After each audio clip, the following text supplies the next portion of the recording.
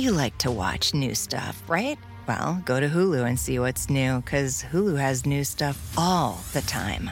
Like Vanderpump Villa, the new docudrama starring Lisa Vanderpump, where first-class luxury meets world-class drama. A new season of The Kardashians starring The Kardashians, of course. And Grand Cayman, Secrets in Paradise, the sizzling new reality show set in the tropical Caribbean. It's all new and it's streaming now on Hulu.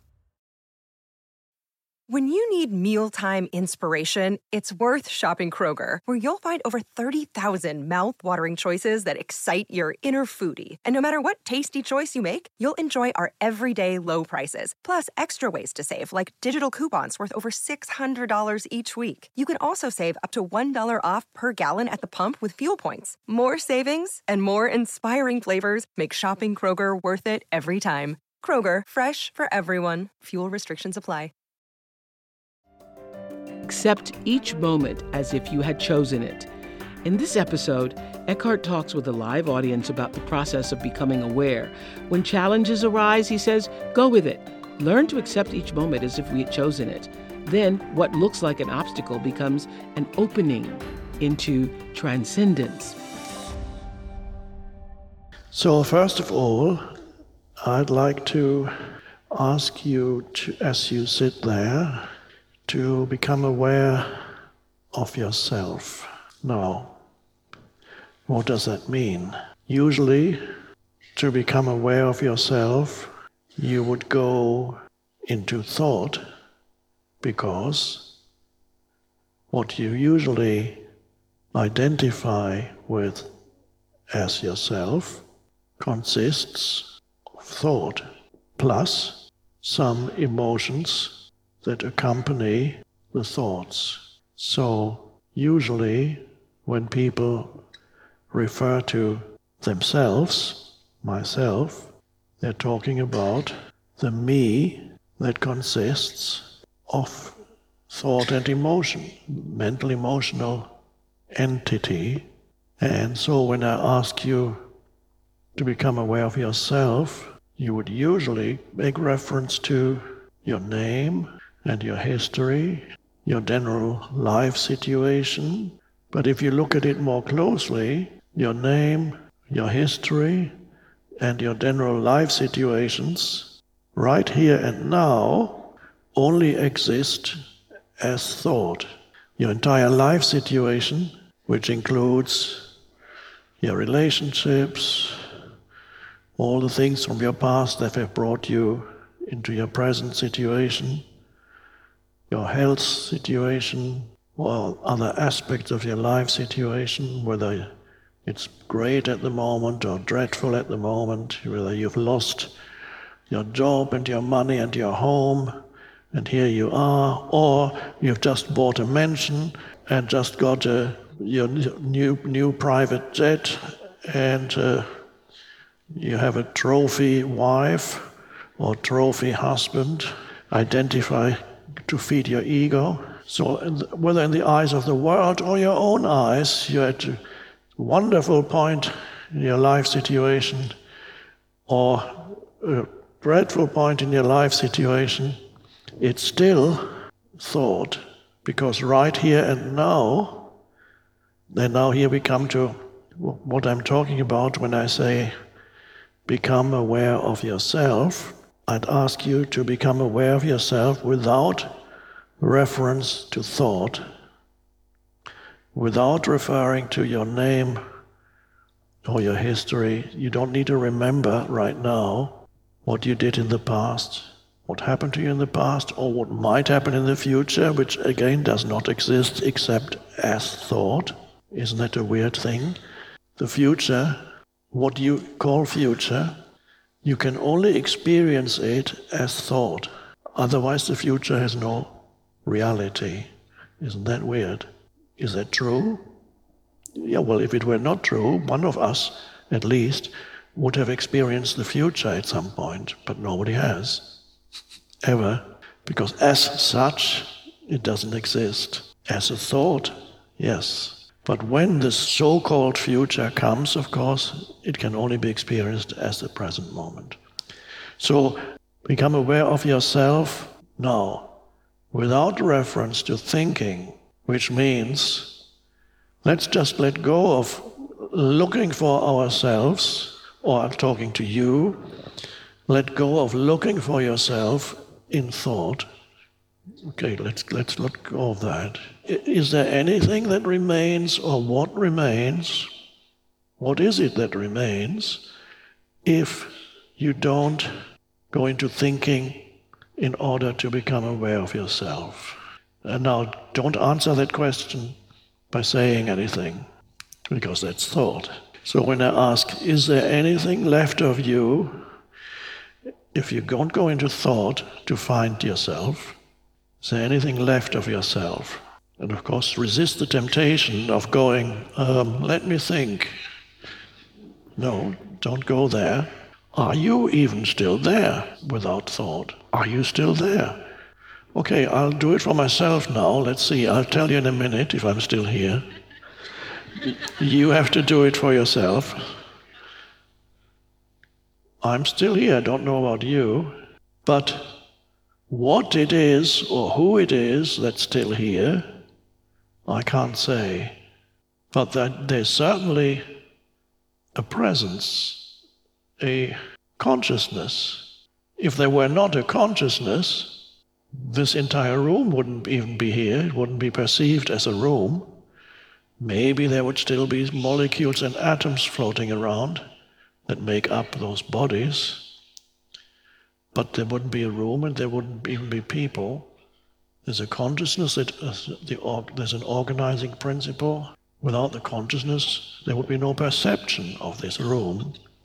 So definitely what you know for sure, but not just knowing, but sensing yourself as a conscious presence. You can only sense yourself as a conscious presence if you're not thinking, just aware, just present. You like to watch new stuff, right? Well, go to Hulu and see what's new, because Hulu has new stuff all the time.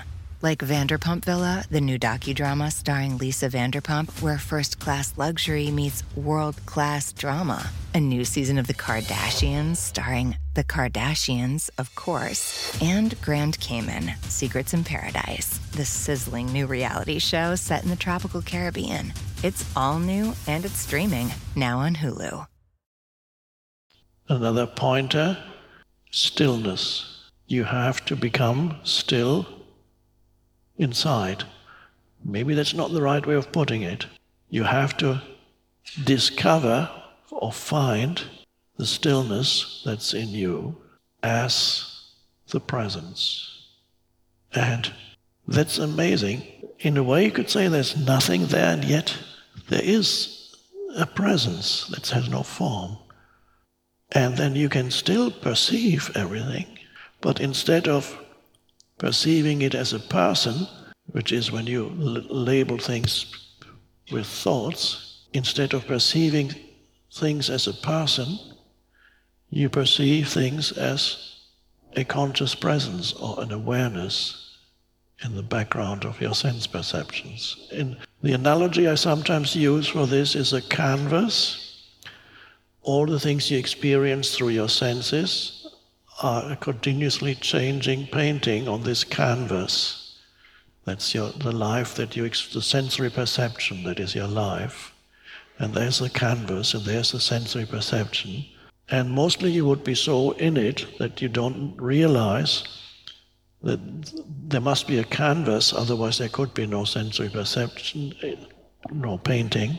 So if you were this painting, you could suddenly become aware of yourself as more essentially the canvas that makes the painting possible. So you can sense yourself as the awareness behind the sense perception. And you can walk around and look around, listen, look, touch, whatever sensory perception there is, move the body, and just be the presence for the sense perception.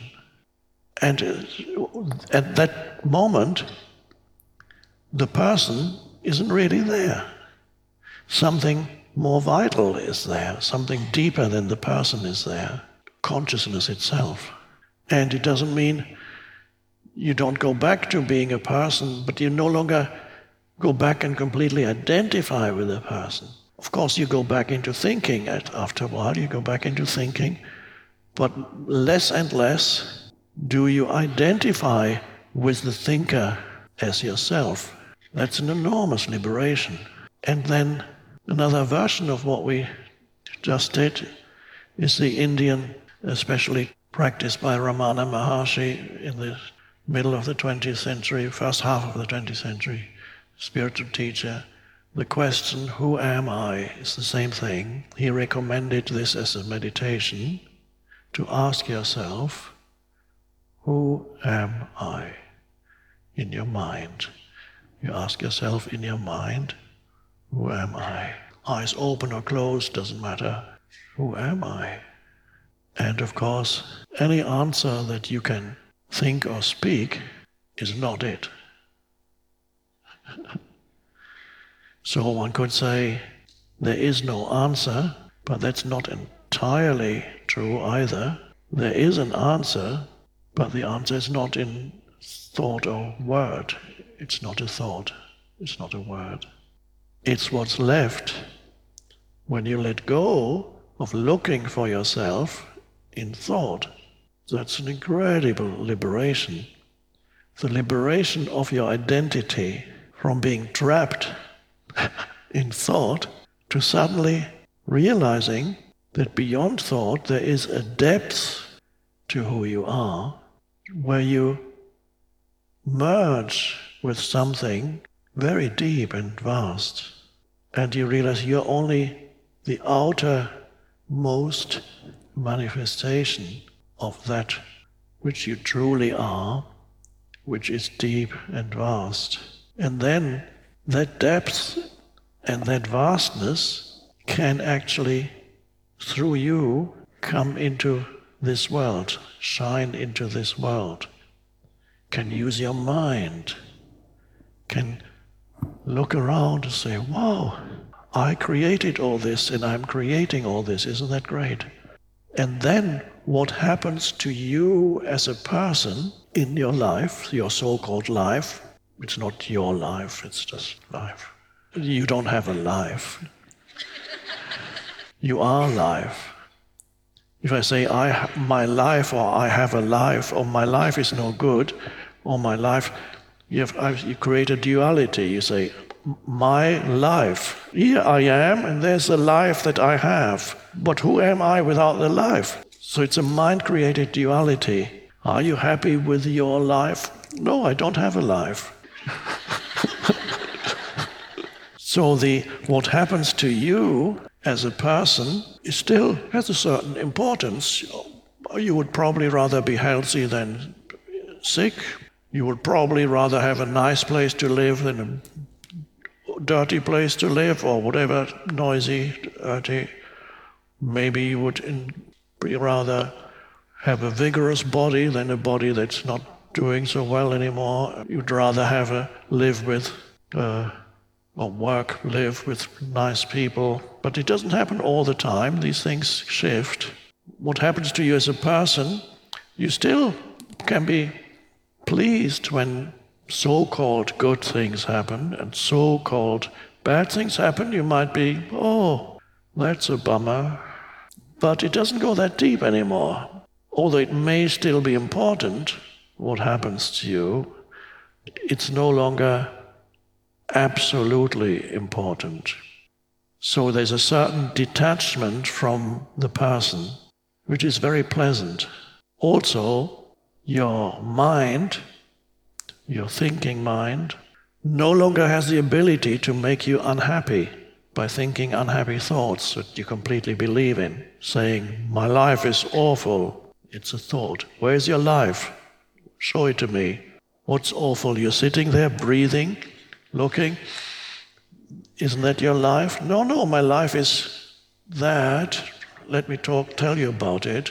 And then that, what's going to come, and that, and all that. I'm on my way to see the lawyer because my business has gone bankrupt. My wife has left me, has taken the children too. the house has just been repossessed, couldn't pay the mortgage anymore, and I have a health problem. I'm going to see the doctor about it, but right now I'm going to see the lawyer for bankruptcy and divorce proceedings. Awful, awful, dreadful, dreadful.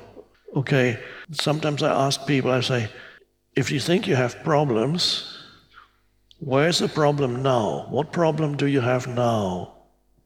And then sometimes the first answer you get is, well, I just told you, I've gone bankrupt, my wife has left me. And then they have to, now you're sitting on this bus and you're going to see a lawyer for the divorce proceedings, and then you're going to see another lawyer for bankruptcy. But right now, I'm asking, what do you have a problem now?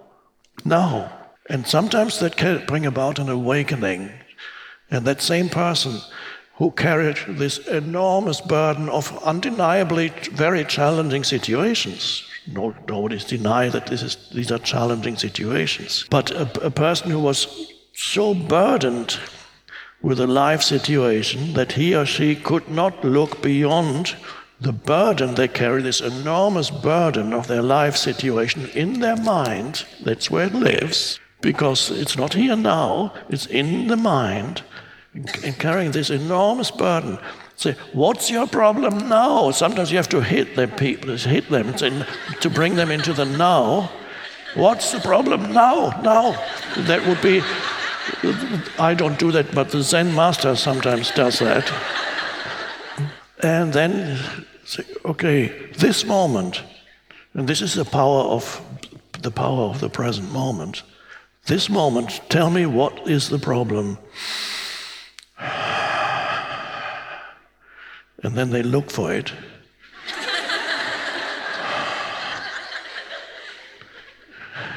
Are you breathing? Yes. Are you still alive? Can you sense the life energy in the body? Yeah. If I get it out of my thinking enough, I can feel it some. Can you see the flower? Yeah. Well, then look more closely. Okay. Wow. For a moment, you say, wow, it's amazing, it's so beautiful. Oops, I forgot to think about my problems.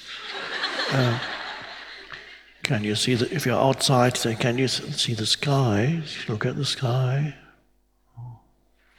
And are you still breathing? Yes. Look around. This moment, it's now, it's alive, you are alive. Can you feel that you're alive in your body? Yeah, that you're present and breathing. Yes, an underlying consciousness. Now, just now. Yeah. So, where's your problem? Don't have one. Wow. Of course, that may not last very long, because then the mind will come in and say, yes, but... And of course, life can be lived in that way, because then when the moment comes, you enter the office of your attorney in order to initiate whatever the attorney has to do. That's still the present moment. And you're walking there as that presence into that situation.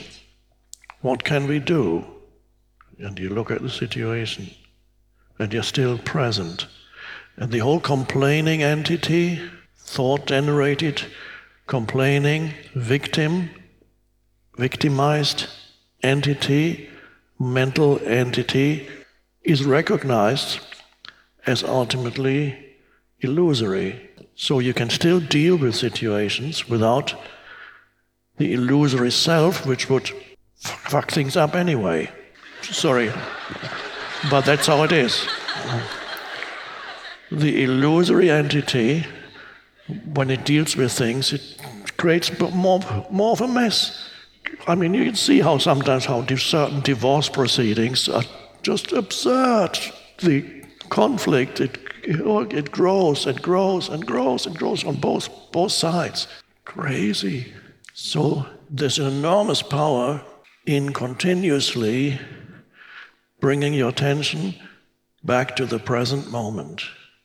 And ultimately, all you ever have to deal with, and all you ever can deal with is whatever arises right here and now. And that's, you certainly have the capacity to deal with whatever so-called problem, challenge arises in the here and now. But you cannot deal with, and you do not have the capacity, nobody could have, the capacity to deal with problems that are entirely mind-generated.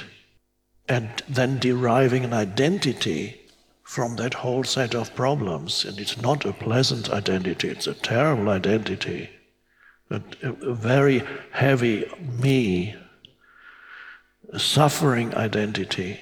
So to get out of suffering, to use that term that comes from Buddhism, it's just, the Buddha said, wherever you go, whatever you do, you will find dukkha. Translated as dukkha, the term is translated as suffering, but it means unhappiness, it means misery, it means unsatisfactoriness, and just generic unhappiness. So that doesn't sound like good news. And so the academics who study Buddhism say Buddhism is a nihilistic or life-denying religion or creed. Why do they say that? Because they don't understand it. Why don't they understand it? Because all they do is trying to understand it through mental concepts. So when the Buddha says, whatever you do, wherever you go, sooner or later, and usually sooner, you'll find dukkha, which means you'll find certain unsatisfactory elements, at the very least. Whoever you are with, you'll find certain unsatisfactory elements in that person. Wherever you go to live, any place, you will find certain, at the very least, certain unsatisfactory elements in that place. Whatever work situation you find, whatever new job or career you find, you will find that the greatest career has unsatisfactory elements at the very least. If not, it causes you a heart attack and kills you, because it's so stressful, because your job is so important. You're stressed out because the importance of this great job and can't enjoy life anymore for 10 years and finally collapse and die. So that was a great thing, great job. I made it. So the Buddha said, what they don't see is, if you look for yourself in situations, if you look for ultimate satisfaction in places, in situations, in people, then you will find unsatisfactoriness and suffering. But if you don't look for satisfaction, ultimate satisfaction or happiness in a place, in a situation, or in another person, if you don't look for it, if you don't demand that a situation, a place, or another person should make you happy and fulfilled, then things suddenly are very different. So if you're not looking for yourself anymore in all those things, then you can become aware of yourself directly as presence, and that's the source of all satisfaction. You like to watch new stuff, right? Well, go to Hulu and see what's new, because Hulu has new stuff all the time.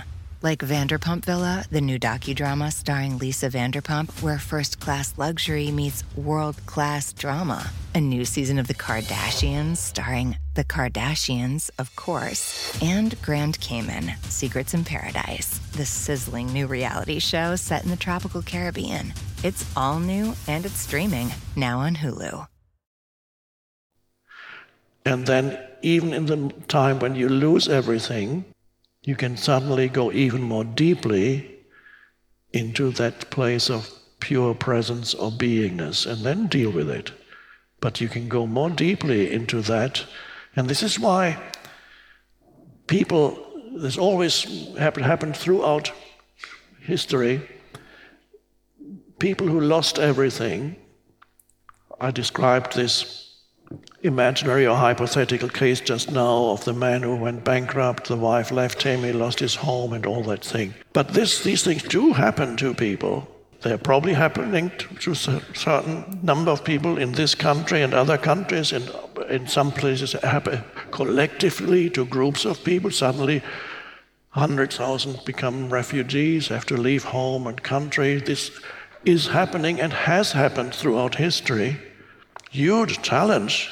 There's no denying that this is a huge challenge for every person, but it is also potentially a huge opportunity for discovering that dimension within yourself. And there have always been many reports throughout history of people who have gone through great loss, not due to any spiritual teaching, simply by experiencing great loss in their lives, which at first, my whole life has gone to pieces. It's all gone. It's all been taken away from me. And first they became unhappy. And then at some point, some realization arose. And they were forced into the present moment. And there they sat and said, wow, it's incredible. Suddenly, everything that they had identified with was taken away. So what do you do then? Who are you if all the things that you thought you were, all the things that you derived your identity from, of course, it's not the things, it's the thoughts about these things, taken away. Who are you? So life sometimes forces you into asking this question. I have nothing that I can identify with anymore. Who am I? And so what is left when these things are taken away from you? And many people nobody has shown them or taught them the possibility of that situation, but potentially it's an opening into transcendence. Potentially any great loss is an opening into transcendence. You have to accept the loss. So it's like a chunk of you has been removed. And then another chunk, and another chunk. And then you don't know who you are anymore because you can't identify with stuff anymore. You can't say, I'm a husband because the wife has left you. You can't say, I'm a business entrepreneur because your company has collapsed. You can't say, I'm a homeowner because that's gone. Now, what the ego can do, however, in that situation, it can strengthen itself enormously by saying, I am a victim of other people, of life. So the victim identity can replace, and often it does, it replaces, in many cases, the ego identity that no longer works because you've lost it all, but that can be replaced because the ego is very resourceful. It then says, okay, I'll identify with something else. What's that? Well, I'm certainly been victimized by life, certainly been treated unfairly by life, by the goddess of fortune. If you were a Roman, you called it the goddess of fortune, Fortuna. Or you can say God. God, you've gone too far this time. Why are you against me? Why do you treat me like this? I hate you. Or you can say, I believed in God, but when these things happened, now I don't believe anymore. Okay. Victim identities can often replace any other kind of identity, and that the ego can remain in place that way, but it doesn't have to be like that. And you don't have to wait for loss either, because here we are voluntarily, without life forcing us into it. Well, some of you are here because life kind of forced you here. One way or another, discover who you are beyond all the identifications as pure presence. Now, you may have heard the term God realization, which is used sometimes in various spiritual traditions. God realizations, what does that mean? God realization is quite simple. It's realizing who you are beyond the person. Consciousness. Now, does it mean consciousness is God? Does it mean you are God? This is dangerous territory. Yes and no. If God is the source that emanates the consciousness and then shines into this dimension, like the ray of sunlight that touches your skin, is that the sun, or is it a ray of the sun? It's just how you use language. Of course it's connected to the sun, it emanates from the sun. You can't say there's no point that you reach when you go back, if you are able to travel back to the sun on this ray, there isn't a place where you say, here's the sun and here's the ray. They merge. Here's the sun, and then it becomes the rays of the sun. And in the same way, the consciousness emanates from the source of all life and then manifests as beings. And when the consciousness becomes conscious of itself, that is the awakening of consciousness in this dimension. So God in you is consciousness. What's left when you let go of form, identity? And what's left when you let go of identifying with form is spaciousness. What the Buddha called spaciousness, translated as emptiness, but spaciousness, presence, stillness, the kingdom of heaven. Somebody used that expression. My translation is, kingdom is dimension, heaven, sky is spaciousness. So when Jesus talked about the kingdom of heaven, he's pointing to something in the sense-perceived world in order to get people to sense what he's talking about on the inner level. So he shows the sky or heaven because it's the most spacious thing there is, and it is not, the sky is perhaps the only thing in this dimension where of sensory perception, the only thing that you can see that's not a thing. Because the sky doesn't exist as a sky. There's no such thing as sky. You can never touch it or be in it, or if you go up in a rocket, you go through a cloud, but you can never say, I am now in the sky, because there is no sky. It's just a way in which we perceive spaciousness. And so he used that analogy in order to point to something within you, the dimension of spaciousness, the kingdom of heaven, the dimension of spaciousness that is within you, that is consciousness, pure consciousness. That is the only thing, the most important thing, he said, the most important thing for you to be concerned about. Find that within you. Everything else will fall into place. It's a free translation of what he said. Everything else will fall into place. Just your primary task as a human being here is to find that dimension of consciousness in you. Then you have fulfilled your task as a human being. Not that necessarily your life will then come to an end, because you can then be here in a much more beneficent capacity, because something else expresses itself through you, no longer the egoic, the limited ego identity, and it can speak and act and do, or just emanate through you into this world. You become an expression of the transcendent dimension. I don't use the word God very often because it's misleading. First of all, because it's been misunderstood and misused over so many centuries. And also because the term itself seems to encapsulate it as if it were something that is a finite thing, God. Almost everybody imagines some kind of entity when you say God.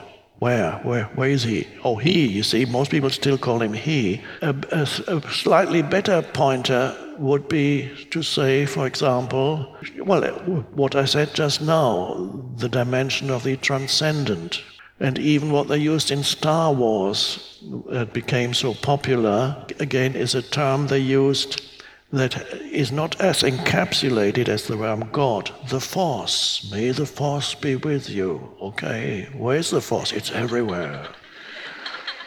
There was a slight spiritual message in that, and this is why so many people loved, because they're all looking for it somewhere. They loved it. May the force be with you. The divine, you could even say, this is less enclosed than the term God. The divine is more an open concept. God is more of a closed concept, and inevitably, because of misuse, people inevitably imagine some kind of male entity still. You can't get away from that. And a controlling one, a patriarch, or somebody who's not done a good job. I could have done better than God, therefore God does not exist. You hear that sometimes. Of course, it's all based on a complete misperception of what God is. God is, one could say, the divine is incarnating into form continuously. And no form is autonomous. You are not an autonomous being that is separate from the totality of consciousness. You're an expression of the one consciousness, manifesting temporarily as a person, and then as another, and another, and another, and another, continuously changing, shifting, but it's always the one, appearing as the many.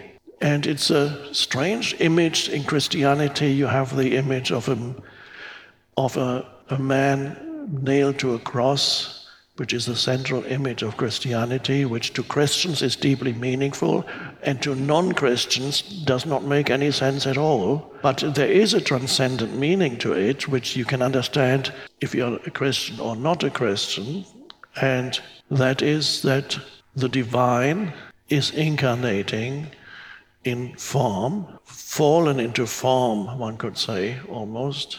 And it points to the figure of Jesus is an archetype of the human archetype. It points to the purpose of suffering as an opening into the transcendent dimension.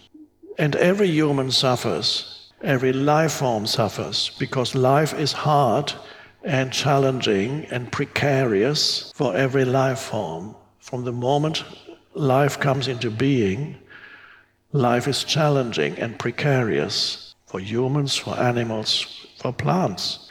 Every life form encounters obstacles in its attempt to grow and expand, and it continuously encounters obstacles to its expansion. Every human, in one form or another, if you come into this world, very quickly you'll find obstacles, seeming obstacles to your expansion and growth and well-being and flowering. I think you can all, if you think about your so-called life, how many obstacles life seems to have put in your path towards happiness.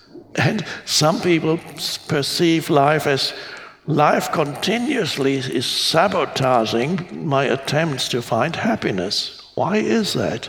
And then they have these strange theories that God is against me, whatever the theory is. But it does seem like, and this is related to the Buddhist term dukkha or suffering, wherever you go, you will find life is sometimes helpful and then obstacles again.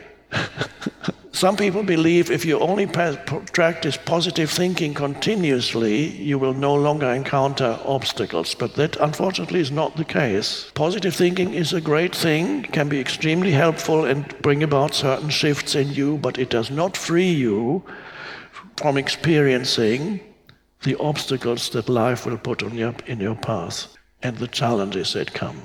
So those obstacles, whether they come in the form of loss or illness or relationship problems, many of them arise from their own mind, because your mind creates an enormous amount of problems that are quite unnecessary, but the mind doesn't know that.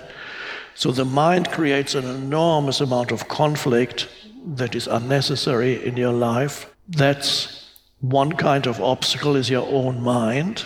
And again, you need to experience the consequences of the obstacles that your own mind creates, the conflicts and the unnecessary problems that your own mind, because you're identified with the mind, creates, you need to experience the suffering that you create for yourself out of that unconsciousness. Unconsciousness means completely identifying with the mind, the egoic mind, which in many cases transforms challenges which could be solved easily into much bigger problems. So you have your mind-created obstacles that you ultimately create yourself because you're not conscious enough, and then you encounter suffering.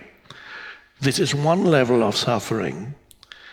And you need to experience the suffering that comes through unconscious use of the mind in order to awaken. It's only through the suffering that eventually you go, can't take anymore. As happened to me when I was in bed one night and said, I can't live with myself anymore. And then somehow I realized that this myself that I couldn't live with anymore was an illusion, an illusory entity, and very unhappy mind-created entity. But before I realized that, I had to go through this suffering for years and years. So the suffering worked.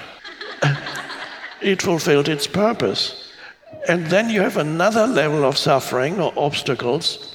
Obstacles come to you seemingly from the outside, that suddenly you have an accident, an illness that's a kind of outside. Something seems to happen to you that you have not contributed to. Something happens to somebody close to you, dies as an accident. Many things can happen where you seem, I haven't created that. Of course, in New Age, it's very normal to say, when things go wrong in your life, the typical New Age person will say, how did you create that? You slipped on a banana skin and broke your leg? Why did you create that? How did you create that? It's an interesting question. I don't want to go into this, whether even those obstacles or challenges that come to you, not from your own mind, but from the outside, did you still create that or not? Let's leave that aside. I don't want to convince anybody one way or another. I have a much more simple recipe here, which goes like this. Instead of telling people, you better look at your life and see why you created that or how you created that, I say, accept each moment as if you had created it. Accept each moment as if you had wanted it or wanted it to happen. I can't remember my own writings. It's always not good to go into memory. Don't quote, just present moment. So, but if you live, whatever happens, you accept this moment as if you had chosen. That's the one I wrote. Accept each moment as if you had chosen it. So that's a good recipe for working, because if it already is the case, you might as well accept whatever is as if you had chosen it, because it's already here. So I'm not telling people you chose it. Maybe you did, maybe you didn't. Doesn't matter. Still accept it as if you had chosen it. That shifts things, that your whole attitude to it shifts, and it dissolves more quickly than whatever the obstacle is. But let's go back to the suffering. First, the suffering that arises from your own mind creates conflict and all those things that create suffering, and then at some point you awaken. And then what remains is the suffering that comes with having a body, for example. Because eventually the body gets older. No matter how much you go to the gym every day, no matter how fantastic your nutrition is, no matter how many pills for longer life you take, which is all fine and good, but of course every form eventually dissolves. And the time comes when the body can be perceived as a burden almost. The older you get, the more likely it is to happen. And so, of course, you might then say old age isn't so bad if you consider the alternative. which is you die younger and then you don't have to experience the body getting fragile and old. But if you get old, the body can become problematic, a source of suffering, potentially. But those challenges, if approached correctly, don't have to turn into suffering. Accept each moment as if you had chosen it.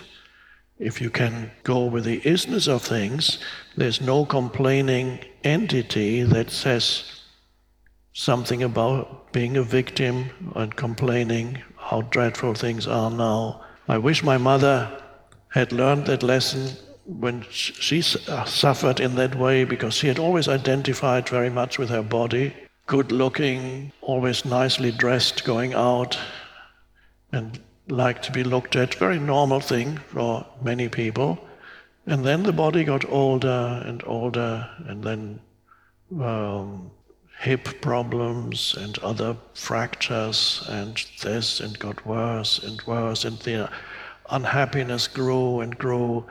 Not so much limited movement, but the identity. So much was in the body that those tremendous suffering. I tried to free her, and occasionally there were moments when she could disidentify from body, but very, very brief. And that is the destiny of many humans. But the suffering is really that every life form encounters, the obstacles that every life form encounters, whether they come at a younger age, older age, middle age, in whatever form, these things are absolutely necessary, without which there would be no human evolution whatsoever, and no life form would ever evolve if the life form did not encounter obstacles. So that which looks like an obstacle is actually potentially an opening. Potentially that seems to stop your progress in life, always potentially can make you more conscious. So you can use every obstacle that arises in your life. Works especially quickly if you accept each moment as if you had chosen it, and when it looks this moment is an obstacle, you go with it instead of complaining or running away from it, and then accept, and then act if action is possible, or don't act if no action is possible. The image of the man on the cross is the archetype it's a teaching about the role of suffering for humanity. It shows that the cross, the torture instrument, which the cross is, it's a weird thing, the torture instrument is also a symbol for the divine. Isn't that weird? The cross, which is a torture instrument, at the same time is a symbol for the divine. And that's the essential teaching of Christianity, that is teaching in images, myth in the deepest sense. The teaching of myth is a deeper truth that otherwise perhaps humans would not have understood over the centuries. So everybody, one could say, and this is a medieval way of speaking, everybody has their cross in life. That's what they used to say in medieval times, so there was some wisdom there. Everybody carries their cross in one way or another. If you don't have a cross right now, just wait a little, then you'll have another one. Everybody carries their cross, but the cross is not only a torture instrument, the cross is that which seems to obstruct you. But it's not only a torture instrument, it's also potentially an opening into transcendence. It can make you more conscious if approached correct. So you can be grateful for all the things that look like impediments, obstacles, and difficult challenges in your life, whether it's of a physical nature, a relationship nature. Many people, through experiencing conflict in relationships, have eventually become more conscious of their own minds and their own contribution to the conflict and unconscious mind activity and ego and so on. In every area of your life, use the obstacles and the the challenges of life and realize you would not evolve without, there would be no growth of consciousness. So your comfort zone, which is not a bad thing, to be in a comfort zone from time to time, I must admit, is quite nice. But to look for a comfort zone and believe that your ultimate purpose in life is to find a comfort zone for yourself, the bad news is your comfort zone is not the most likely place where you will find spiritual awakening at all. Oh, that's a pity. That wasn't supposed to be like that. Comfort. And there are people who don't want to leave their comfort zone, so they are in a relatively small niche of relative security, and they don't want to step out because they would step out of their comfort zone. And unfortunately, life eventually will rip you out of your comfort zone. If you don't voluntarily step out of your comfort zone and accept the challenges of life, life will destroy your comfort zone. And oh my God. So remember the cross, whatever your cross is. You don't have to be a Christian to understand the symbolism, the deep symbolism of the cross, and see that the torture instrument, that which is in the way, is the way. That's amazing. I'm Oprah Winfrey, and you've been listening to Eckhart Tolle, Essential Teachings, the podcast. You can follow these essential teachings on Spotify or wherever you listen to podcasts. If you haven't yet, go to Spotify and follow this podcast. Join us next week for more enlightened teachings from Eckhart Tolle. Thank you for listening.